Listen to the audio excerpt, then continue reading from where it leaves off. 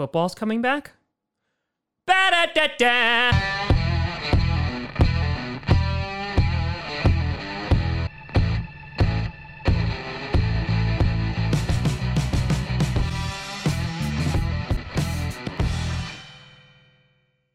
Crossy Posse Packer Nation.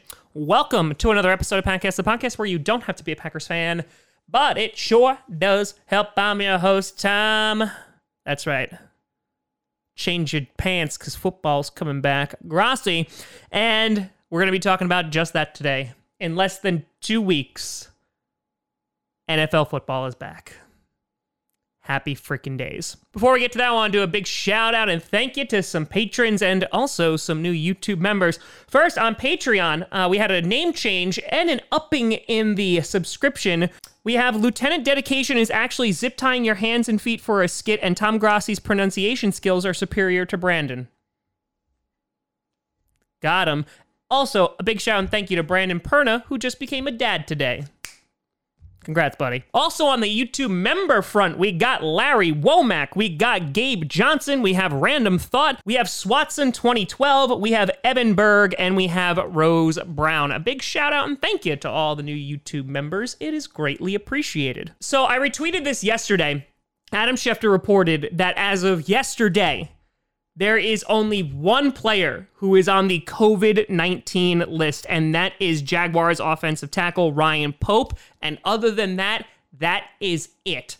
And so, while there is like a string of false positives last week that people had to deal with because of a testing site in Jersey, that seems to have gotten completely and totally cleared up. And while this is not an exact indicator of what the season is going to look like, I think that we can all agree that this is at least very good first steps. Now, I did see earlier that Saints owner Gail Benson actually does have the coronavirus. However, she's apparently doing well and she hasn't missed any days of work, so hoping for a speedy recovery for her. And this just seems like it's an achievement worth noting, considering when we started, you had players opting out. You did have some players wind up getting and contracting COVID. We had that on the Green Bay Packers. For example, Jay Sternberger had COVID. And this news comes with the other news that the MLB has just recorded its first week without any new positive cases for COVID amongst players, which is a good sign.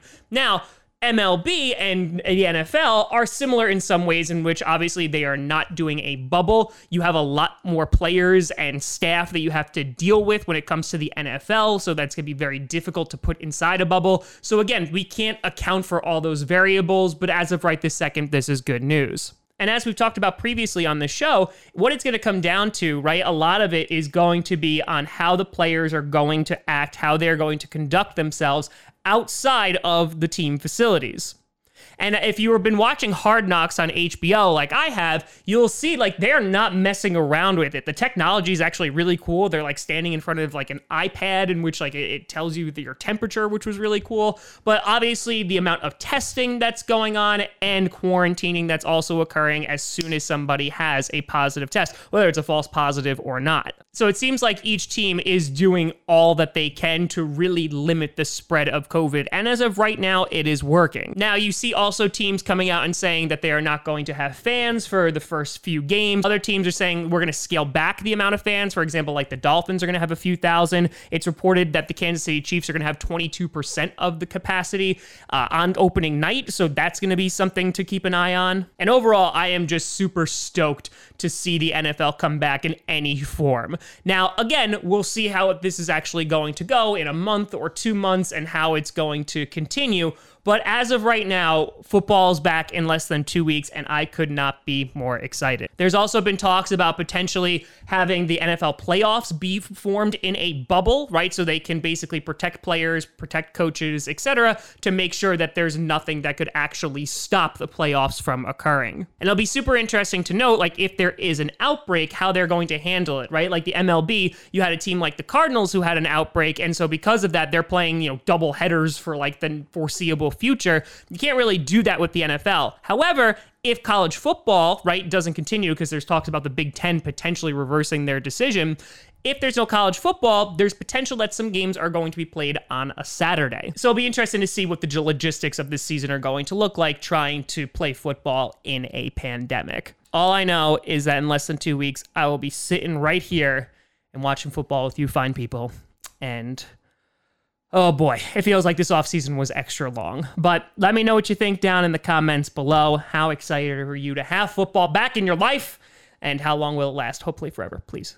Please don't take this away from me, COVID. Don't do it. You can always send me at TomGrassiComedy.com or at TomGrassiComedy, all social media down below. Check out podcasts on SoundCloud, iTunes, Google Play Music, Spotify, and of course, YouTube. And a big shout and thank you to all the patrons over at patreon.com/TomGrassiComedy and the YouTube members. But thank you so much for watching. We will be streaming tonight at 7 p.m. Eastern, our Friday night Q&A. Hope to see you there. But thanks so much for watching. I'm Tom Grassi. And as always, go Pack Go.